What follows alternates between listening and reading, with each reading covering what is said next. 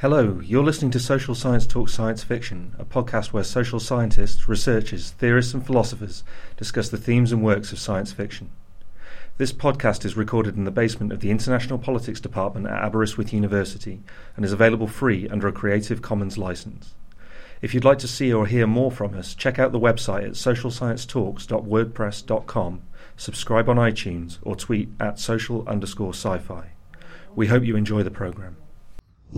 Okay, this is a special episode of the podcast from the conference of the British International Studies Association 2015. And we're here in London to discuss Robert A. Heinlein's 1959 book, Starship Troopers.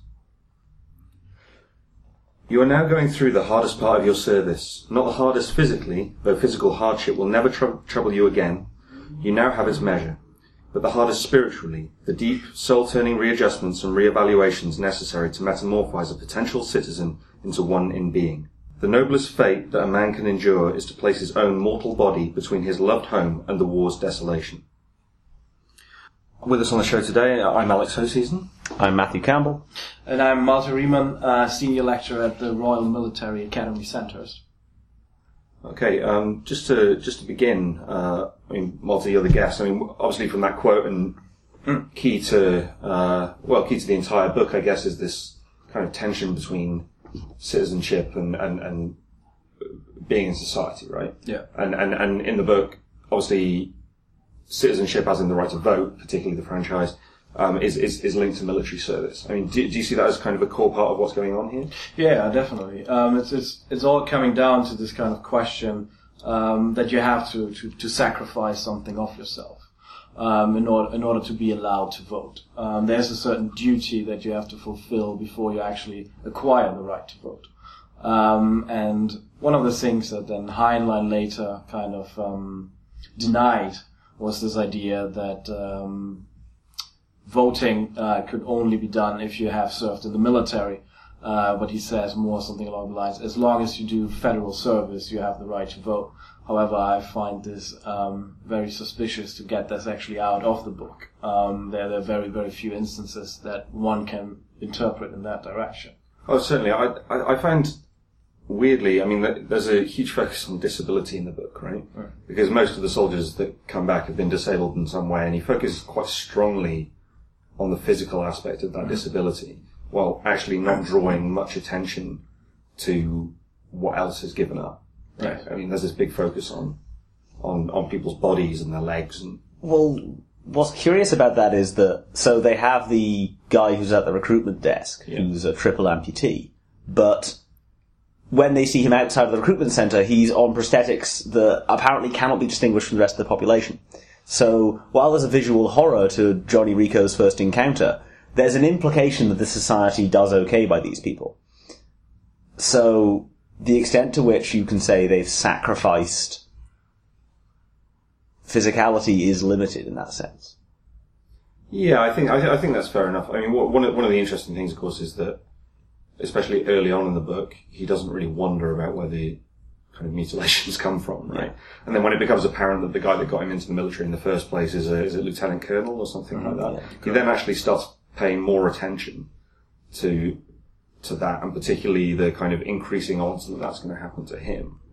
But there's this one idea that, in one part of the book there's this kind of critique by this Colonel Dubois, who says that the American Constitution had it wrong, because it says it's about life, liberty, and the pursuit of happiness.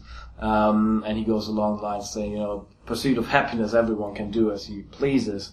But what actually matters, and that's what we've forgotten, is life and liberty. To preserve life and liberty, you have to put a lot of effort into it and sacrifice things for it. So the effort bit is there. And the effort, obviously, from a reading of Heinlein, on my perspective, is the only real effort is military effort.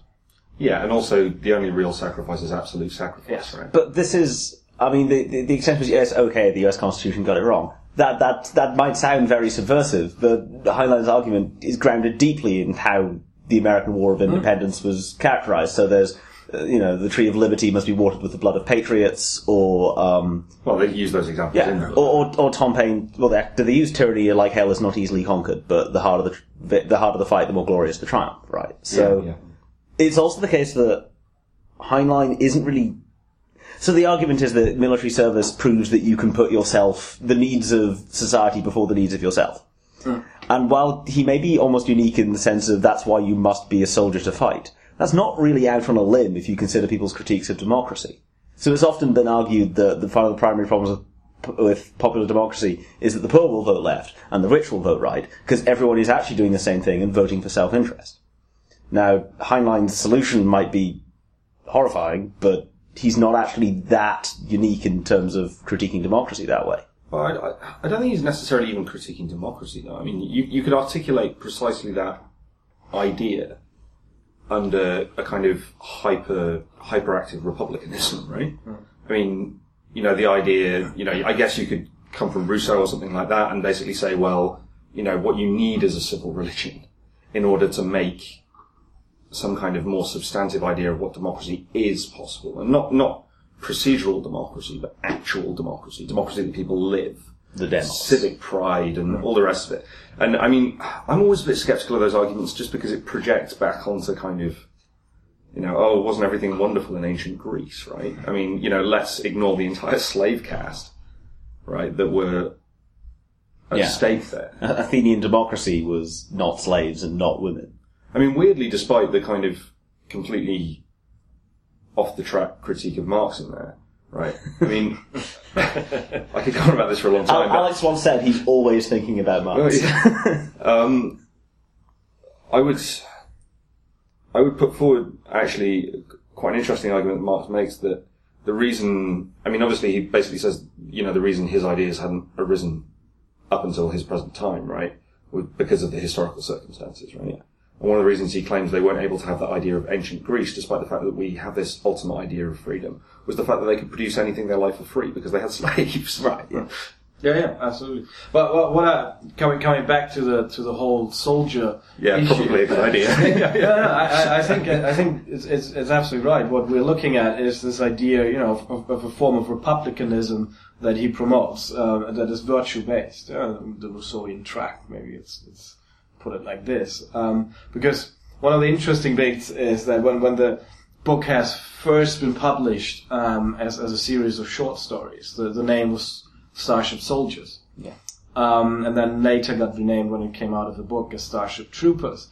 And we see there, in a way which is interesting, a kind of a stance that kind of devoids or untangles the soldier profession from money. Yeah?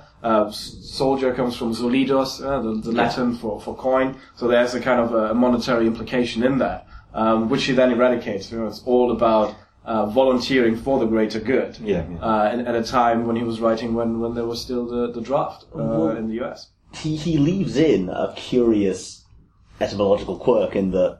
So one of the key hooks of the book is the idea that the mobile infantry is turning boys into men. Yeah. And it's not about age, because of course Rico's father joins up later and becomes a man after his son does. Well, the word infantry means child soldier. Yeah. They were the junior troops. Yeah. And so this heroic mobile infantry has kept the artifacts of the type of warfare it's trying to reject. Unless you take the view that warfare has always been about the adultization of children. Well, there's, I think, something in there.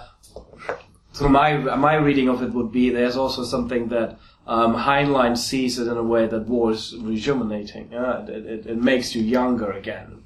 And it's kind of that which keeps you alive. It's what he produces is a consistent war machine that kind of constantly has to fight wars, because otherwise, if voting is tied to military service and the entire political system depends on military service, what happens if there's peace? Well, they do comment that they have too many soldiers, because anyone who wants to volunteer has to get a chance to do something, so they end up mopping floors.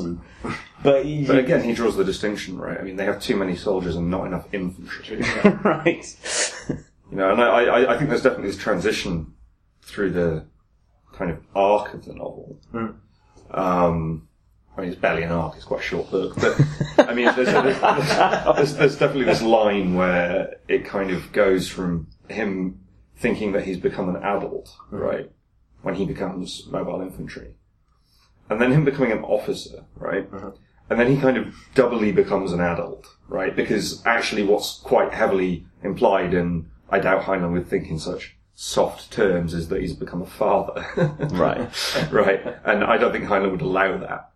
But there's definitely a tension, I think, between the soldier as someone who fights on a moral principle based on nature, and the kind of more social situation of the book, right? I mean, when he's an officer, obviously it's viewed from his viewpoint, so we're seeing his thoughts. But at every other point in the book, when he's talking about operations and everything else, it's very automated, right? So to what point is he something special? And I mean, he remarks this when he goes down on his first landing as an officer. To what point is he something special, and to what point is he just a cog in a machine? Yeah. Yeah. I think that's a function of two parts of the novel. One is the skill of writing by which the novel breathes its own terminology. So, because it's written in flashback, Rico uses the word bounce to describe skill, alacrity, or just going somewhere.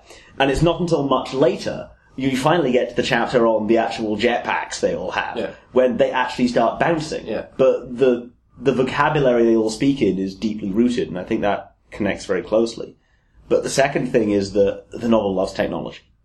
Yeah, absolutely. I think there's a love for technology in there, in the way which I find paradoxical in a way. Is there's on the one hand this kind of this call for a reasonable man who kind of volunteers to fight for his beloved nation, the Terran Federation, and who's a good, virtuous Republican who gives up these things in exchange for the right to vote, and not connected to base monetary issues or motivations. But on the other hand, he himself kind of becomes reduced to this machine-like thing. He's inside the machine, the military machine that constantly needs to fight. And he himself, his entire body actually only becomes a functioning and sufficient war machine when it's kind of inside this kind of suit with the jackpack. Yeah, I mean, it's definitely the point. I mean, he remarks on this throughout, right? I mean, during the training and everything else, it's very much like you're basically meat in the suit. Yeah. Right? The suit's worth more than you are, right? Although weirdly, this used to be financially.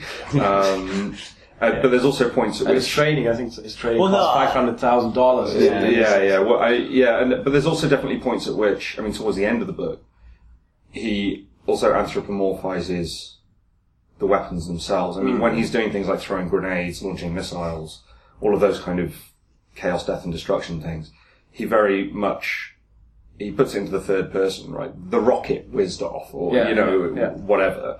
Flamer. Yeah, and he talks about I just finished reading it, so, there's a point at which it says when a rocket's that small, you can't make it very clever. Right? So, I mean, this kind of anthropomorphization of things gets, for me, it's a little bit weird.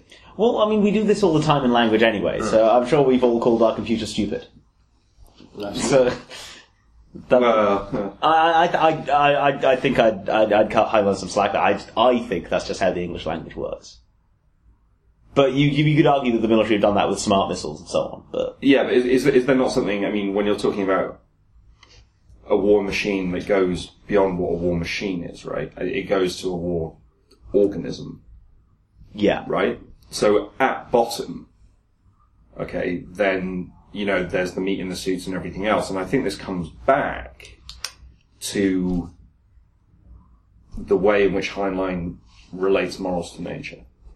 I think one of the things there is that there's a kind of a deep social Darwinism running through the whole book. Yeah. It's this kind of, with the plant species? Exactly. Yeah. Lots of this stuff in there, but I think the most fundamental thing is when his colonel Dubois talks to him and tells him that, there are two species that fight for survival. Yeah, exactly. They both want the same, so either we wipe them out or they wipe us out. And there we might have the link to an idea of fascism here, or Nazism. Yeah, and also he brings in the kind of uselessness of free will in that situation, right? Because he has a natural imperative. He says, well, we could choose not to plant these or whatever, but everything else is expanding, right? And I mean, the plants and also by association, the bugs, right? Yeah. Although I do find it quite strange, and this is one, perhaps, catch that Heinlein makes towards the end of the book, is he begins to renaturalize people towards the end. He states quite explicitly, actually, now I think about it, the people that have made a difference to what I've done and how I've done things are the people. Mm. So he seems to have this recourse. I mean, basically, he goes to being a fascist, right? I mean, let's talk crudely. And then at the end becomes a Republican again. Now, I mean, whether he's linking fascism directly to war or defending fascism in a more general sense is, I think, quite an important question. So it comes down to states of emergency. Right. Yeah. Well, no, I don't think... Well, there's a state of the emergency in the bug war, we're told. And the Aberdeen veterans, and as someone from Aberdeenshire, I find it quite amusing that the global fascism of Starship Troopers was started in Aberdeen. Surprising? It wouldn't have been my first guess. And so we're told that the Aberdeen veterans existed in a state of emergency as well. Yeah. But the extent to which the Terran Federation justifies itself through emergency, I'm not so sure that's true. I think it's kind of hard to drive from the book, but I mean, to make a couple of theoretical points, right? Actually, there's a fairly strong line of this within republicanism that I'm not sure if Heinlein's saying or not. But I mean, basically that state of emergency is always possible, right? Now, you can become a citizen on Terra or the Terran Republic or, their empire or whatever by doing a term of service. Which is at least 2 years. At least 2 years. But it's implied by a lot of the characters in the book that it's basically indefinite. Yeah. And maybe picking up from there, I think where he also then brings the political in is clear-cut friend-enemy distinction. But there's kind of a liberal blueprint in there as well when he fights against, at the beginning of the book, he fights against the Skinnies who are allied to the Bucks, and later then they become basically allies, or as the book actually says, co-belligerents. So we are back to the war narrative. Right. It's all about war. And even though they have now joined the kind of zone of the liberal Terran Federation and become part of the rational human beings, I don't know, because you can talk with them. That's, I think, one of the problems that he always identifies, that you cannot talk with the Bucks. Well, it's implied the Skinnies can. Yeah, it's implied. Yeah, but that's why they can they have some form of rationality. Yeah. That you can reason with. Not rationality, reason. While this other is much more clear cut. Either we spread out and wipe you out, or you spread out and wipe us out. So the big issue here is the Bugs as the USSR. Or just as communism more generally. So this comes out in 1959. Yeah. The Korean War has happened. So the West has had its first big war against communism. Vietnam is yet to happen. Yeah. Which is sort of surprising when you think about the mobile infantry feel of the warfare in it.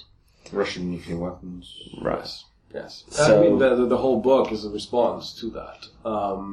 That there were like talks about cuts in the nuclear program in 1958, and Heinlein kind of said he was compelled to write a book against this. We have to keep up armament. We cannot cut down because the Russians will obviously take us over if we won't. And throughout the book, this kind of strand runs through, in the way that we have on the one hand the good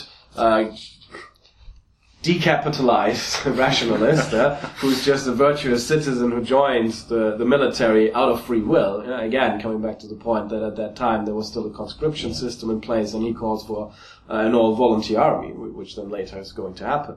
But there's an individualistic self that by itself decides, all right, what's the best for the state is that I become a soldier.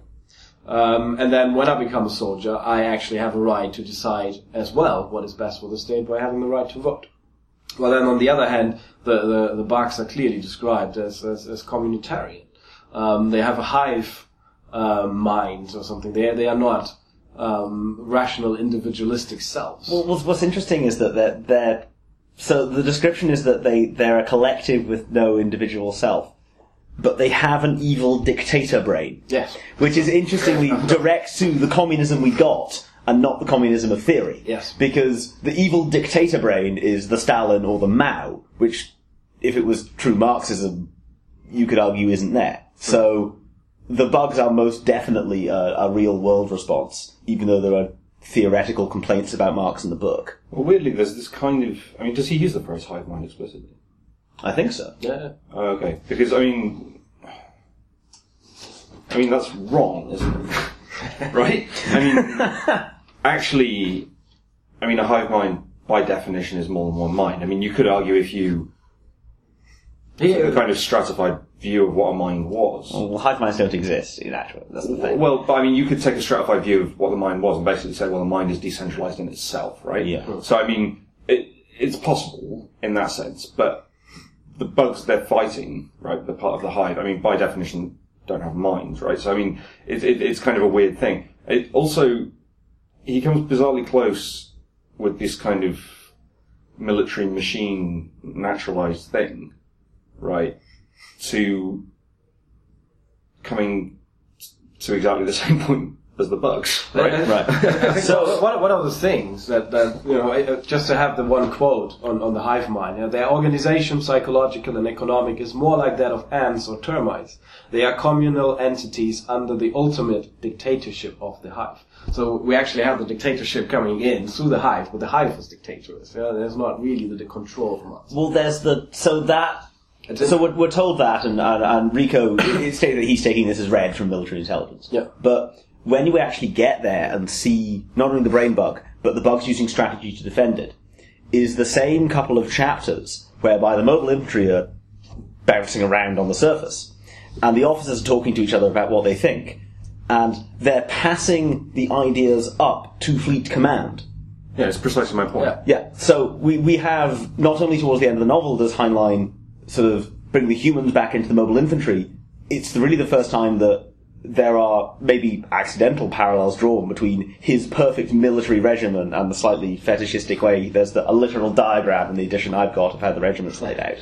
Yeah, I would go as far as to argue, right, I'm going to completely invert this because I think it's funny, that what happens, because it's heavily implied, once he goes through officer training, right, it's implied that you can answer back. Yeah. Right? Yeah. Now, ultimately, and this is the state of exception again, the command always comes through. If someone says it twice, you do it, right? Yeah. The same with when they tell him to freeze, and he didn't freeze, he argued, right? Yeah. Now, arguably the whole point of republicanism is to achieve some kind of hive mind, right? Republicanism actually rests on a kind of suitably attuned horizon of meaning for what your population, the way your population understands. Now, the common good.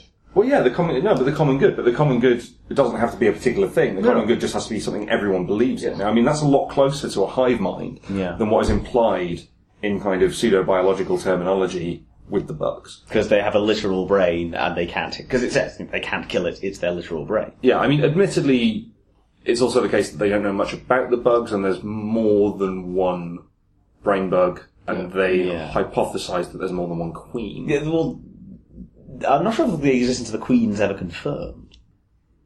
Maybe it is. No, I don't think so.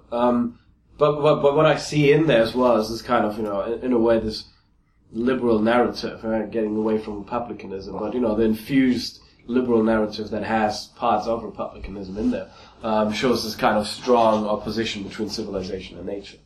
And what we see playing out here is this kind of absolute nature of the bug, who kind of develops and grows. And on the other hand, we kind of combat that by civilizational means to acquiring technology that then allows us to basically come on a similar level, having the command chains and having the constant exchange of ideas and speech. I think speech has become very important there, because in the other it's just assumed that they communicate somehow. Well, we obviously, as good Terrans, use the tool of communication. We are logos. We have rationality. We can speak. We are not barbarians that cannot speak. Yeah, the funny thing is, I would actually argue that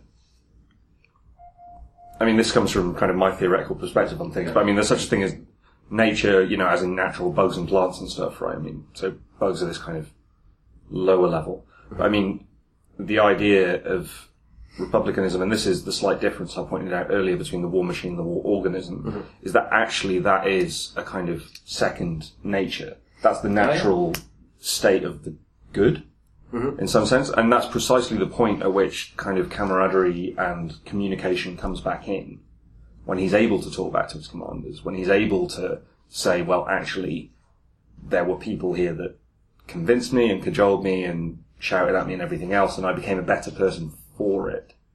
And I think he naturalizes that slightly. But I think there's this one thing that, you know, where still this kind of stranded reasoning man runs through, who is the master of his own destiny, who can control his future, and who makes his own decisions. And through these decisions, obviously, ultimately then is able to master nature itself. Yeah. And he does that through technological means in a way. That's always this kind of conflict here. While the nature obviously has some of these things as well acquired, but you know, it's not reasoning man who bounds nature and who binds it to his will. And I think he's doing that here. The bugs are pure nature that expand and consume and just be. Yeah, I mean, they're a bit of a trope in that sense, right? I mean, it's quite interesting to see the mapping of the Soviets onto that, onto that trope that we see, well, everywhere, right? Warhammer, you know, being the obvious one. Aliens, right? You know, I mean, it's interesting that he's just, said that this is a point at which conscription is still a thing, because I mean, obviously that's quite a Republican defense, right? Be your own man, completely volunteer force. And all that kind of thing. I mean, Warhammer 40k is interesting in that regard. Where there's a lot of, you know, stuff from Starship Troopers. But I mean, you probably find it's actually directly taken, or right. You know, I mean, that's what Warhammer is just a kind of grab bag, right? It's the fun melting pot of, in one case fantasy, and in one case sci-fi. Yeah.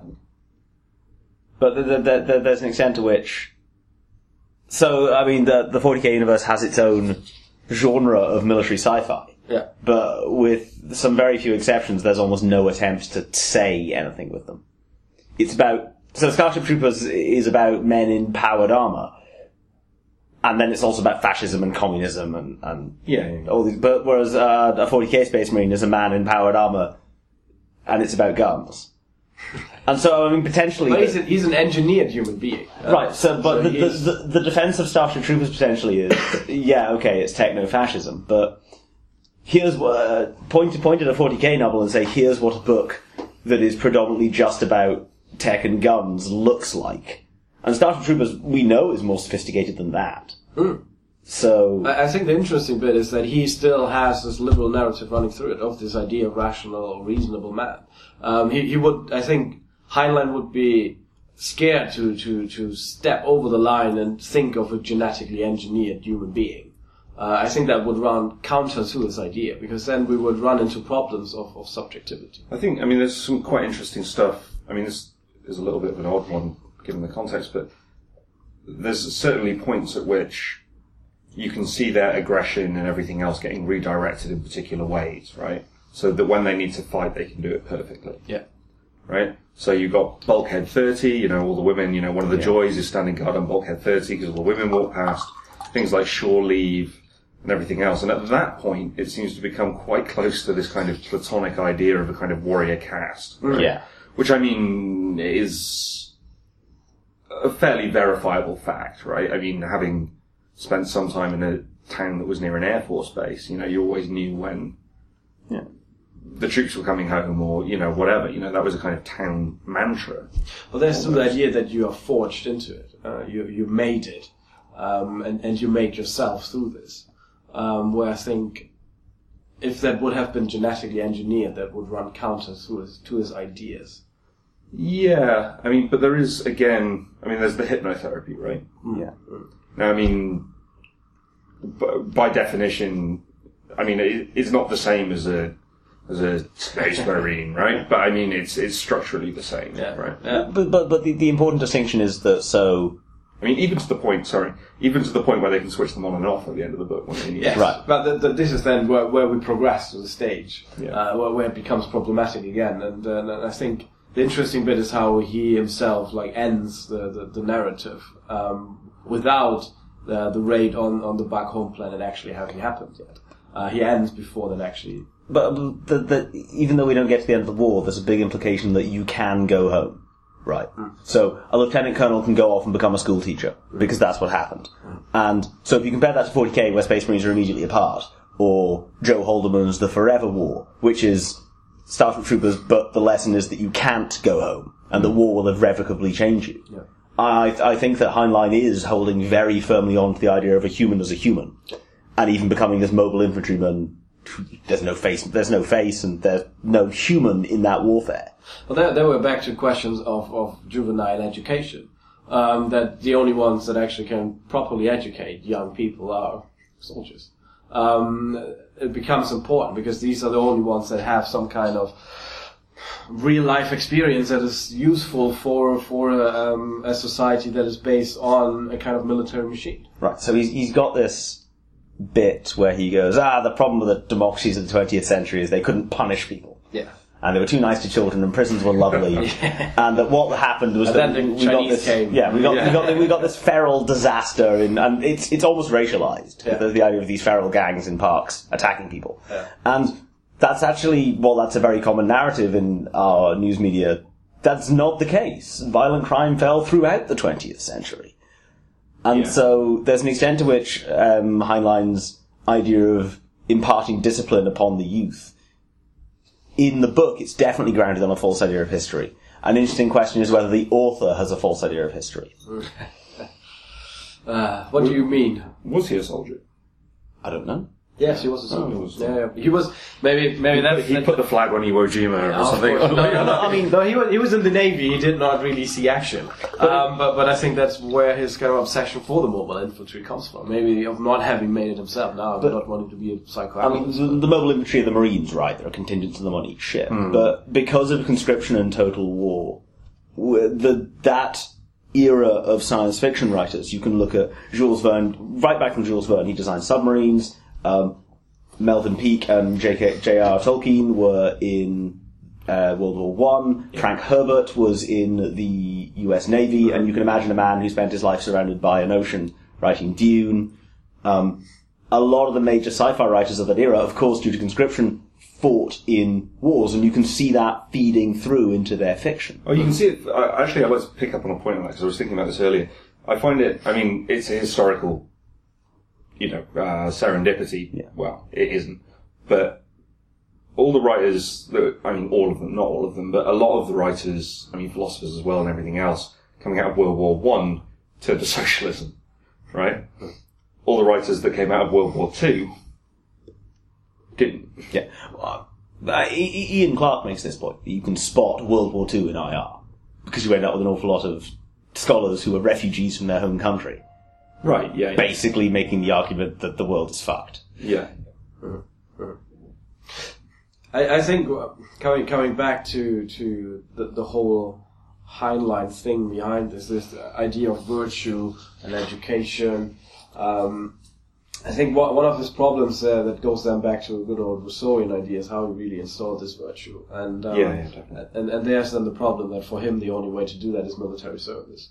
And I think that's one of the problems where he himself probably not sees how close he becomes, or how close he gets to certain ideological strands that he would condemn as a good American. No, definitely. And but historically, I find it funny that he can't turn to religion, which is what Rousseau does. Right. I don't know whether that's. The other thing that the wars did was made a lot of atheists, right? Yeah. But he is articulating. I'm not going to treat the entire book as a kind of coherent social theory.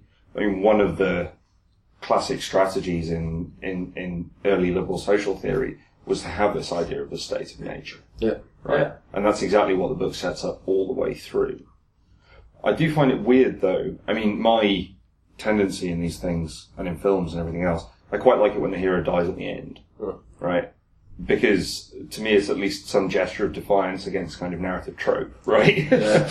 But I mean, he doesn't, and he doesn't get injured either, and I find, you know, Doesn't get injured because family life is improved. Yeah, I mean, everything's better now he's come back from the military, where, you know, despite the fact that he suggests that it's difficult to come back from the military, and also, I mean, there was definitely a point at which I thought all the focus on disability was a bit of foreshadowing. Yeah. But actually he was just trying to make a point.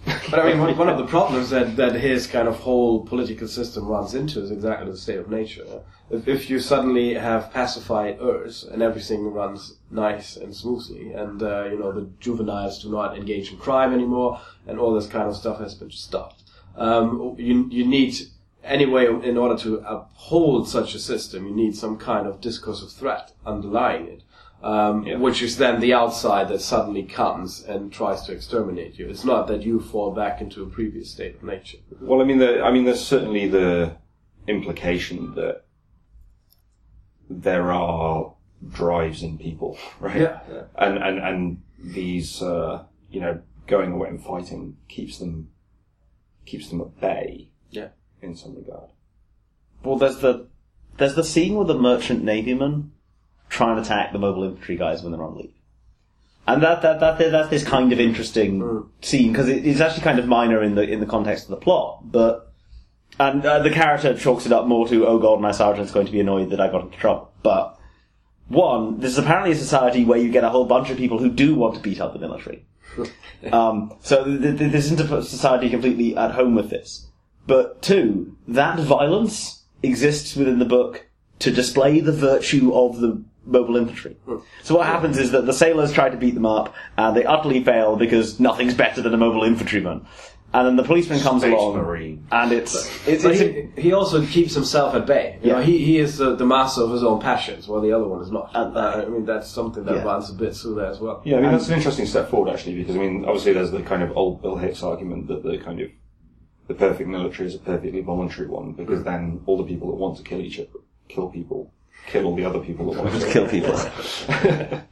But yeah, I mean, there's definitely that kind of mechanistic stop, right? I mean, he doesn't kill the guy when he plainly could. Yeah. But so it's implied that their virtue is that, so in theory, if the policeman had got an arrest there, those guys are in real trouble because they attacked someone in uniform. And so it's this great virtuous thing that they didn't want a man brutalized. And that's really weird, because it's like we have created these perfect instruments of violence, and yet their greatest virtue is their control and their dislike of retribution. That somehow their method of violence is fair and therefore okay. And not grounded in power, which it clearly is. But there's one interesting thing that kind of comes through in Starship Troopers again. Is this idea of public punishment. And we are basically going back to, you know, what kind of Foucault called, you know, the sovereign violence behind things. So it's a visual violence. You see it, you put on the spot, because that kind of checks people and what they're doing. So it's a violence where the sovereign actually directly executes it. It's not this kind of subtle violence that creeps in, which then replaces it and makes human beings into docile bodies, let's say. The book's fairly explicit in its the way you solve problems is naked force. Yes. Right. Yeah. So Yeah. prison doesn't work, community service doesn't work. Well, I think Violence has settled everything in history. I think it's a bigger claim than that, right? Says the Because it's- ex-colonel. Yeah. I think it's a bigger claim than that, because it's the problems posed by nature should be solved with force, right? Because there's also a slight, I mean, obviously one of the more, and there's been some really interesting work done on this by Foucault and by other sociologists like Norbert Elias and Andrew Linklater would be proud to hear me saying this, but I mean, one of the more powerful moralizing forces in society is shame, right? Yeah. Now, I mean, what he's feeling shame for, I think, in beating up that merchant marineman, is not that he beat the guy up, it's that he beat someone up when he wasn't told to. Right? He didn't have official sanction. Right? He was out of the chain of command, as he puts it, in the kind of military operations later in the book. That's if Zim had told him to murder like 100 people, in battling. Yeah, okay, sure. But there we have then coming back to our idea, that Rousseau turns to religion, where Heinlein then kind of, brings in a form of civic religion. It's this kind of the nation, but then actually the nation is represented through the military. So your duty and your religious duty that you should give your life for is the military. There's also, their moral imperative may not be grounded in God, but it is grounded in what we could call manifest destiny. Yeah. It's there's almost a spiritual right for mankind to conquer the stars. Yes. I wouldn't say it's a spiritual right, and this is where I think republicanism is quite interesting. It's a necessity, right? And this is the Darwinism thing, right? I mean, the right to conquer the stars comes from the fact that they need to conquer the stars if they're going to survive, or that's the way they see it. But I mean, the book's still very firmly grounded in the idea. So space is a frontier in American fiction. Yeah, no, absolutely. And there are things that live on the frontier, but they're weird animals and savages. So bugs and skinnies. But I think that's a slight distinction. Whereas while the original migration to America was, for perceived persecution or whatever, I mean, the idea that was instilled in Americans, I think, or at least what I understand it to be, is that, filling the Great Divide was, you'd go out there and search for your wealth, right? Now, I mean, that's reversed in Heinlein. They go out, they're not defending against the bugs, they're co-belligerent with the skinnies or whatever else. I mean, it's a far more aggressive take on what that can mean. But that's the thing, the whole kind of frontier shapes the right citizen. If suddenly the frontier will collapse, and I think that's why he also kind of conspicuously avoids closure at the end of not showing us what actually happens to the bugs. Do we defeat them or do we not? Is kind of that it needs this kind of frontier, otherwise it would not make sense. We cannot forge the right citizens anymore. Oh, it's certainly constitutive of... Yeah, absolutely. But the plot is about the forging of the citizen, right? So the war... The right citizen. Yeah, right. The soldier citizen. Yeah. So the war isn't the plot of Starship Troopers. Johnny Rico becoming a man is the plot of Starship Troopers, and win or lose the war later on, and it's implied they're gonna do okay after getting a brain bug. Win or lose that, the happy ending is I'm man. Yeah. Yeah. So I think that's kind of... I don't think leaving the war unfinished is this commentary on the nature of warfare. I just think it's... Well, I think, actually... I think you're right, but from the point of view of saying if they win, right, it's glorious, they've survived and conveniently surviving and fulfilling your moral purpose dovetail at this point, right? They come together. Well, isn't that nice, right? But if they'd lost, they could still claim that they've kept their moral purpose because they've gone down fighting. But I think one of the problematic things is that, and I liked how you pointed it out, actually, it's not a citizen soldier, it's a soldier citizen. Here it's kind of reversed in the Republican discourse. It's like here you first are a soldier and then you can become a citizen, while otherwise it's more you are a citizen in order to defend your citizen rights. You also have to engage in soldiers. That also raises quite interesting questions about the status of the civilians, because they're almost never mentioned, right? I mean, they're not citizens. Their voice is absent, kind of. Their absence is constantly there, but they are absent in doing anything particular for the plot, apart from the fact that when his mother dies in the attack on Buenos Aires, that then later the father enlists. Is this just fundamentally... So this is James Floyd's point about America and guns. Is this just fundamentally American, that America is a country where there were people who were subjects of a crown, and they had to pick up guns to become citizens? Mm-hmm. Right. And if that's a valid interpretation of the arc of history, that you can be a person but not a citizen, and the Americans achieved the latter by being soldiers and then citizens, is it just a reflection of historical process that being written into sci-fi? I mean, that's a very contentious defense of both America's view of violence and the book. Neither of which I really subscribe to, but... Yeah, you have to, coming back to the thing, how Cordell du Bois says, in order to have liberty in life, you have to put the effort and the sacrifice in it. But I think, we always forget, it's not that the Americans, started the revolution out of an idea of, starting really to free themselves and become their own nation. It started out as a civil war, and that's what it was for a long time. A war for representation in the British Empire, being still part of British citizenship. Which then the result was some form of freedom. But, I mean, it was certainly even in leaving Britain in the first place, I mean, that was a moral purpose thing, right? But I think it evolved into that. It was not from the beginning, so it was more this idea of rights and duties. I have certain duties, but I'm lacking the rights to actually, no representation, no taxation without representation, that's slogan. And then it evolves into something else. But I think a wider point is that as a nation, there's no idea of heroism that predates that process. So you talk about what British heroism means, you might get a King Arthur-esque response. Right, and that predates the state. And you could ask that question in Asia and you'll get maybe modernized ideas of the samurai or an ancient Chinese folk hero or from like Ram from the Ramayana. But in America, the idea of the hero is a modern warfare one, right? But it's also always then, but the American was not there after the revolution, that's the problem. And I think he really starts, and this then comes from, the Turner thesis, the Frontier thesis, that we kind of, the real American forged himself at the frontier. So only when the American went out to conquer nature again, the march of progress to the West, this fantastic picture of the Maiden of the West over the kind of landscape flying over there. She's the manifest destiny. Funny that she's a she and not a he, because the American hero is always a he. When the American man starts to go into the West and starts to conquer nature and carve out his own soil and his property for himself, but he's usually doing that individualistically. He struggles alone against the nature. And I mean, like, the Marlboro pictures are always the best, the Marlboro cigarette pictures of the cowboy by himself next to the fire. He's himself master of nature. Yeah.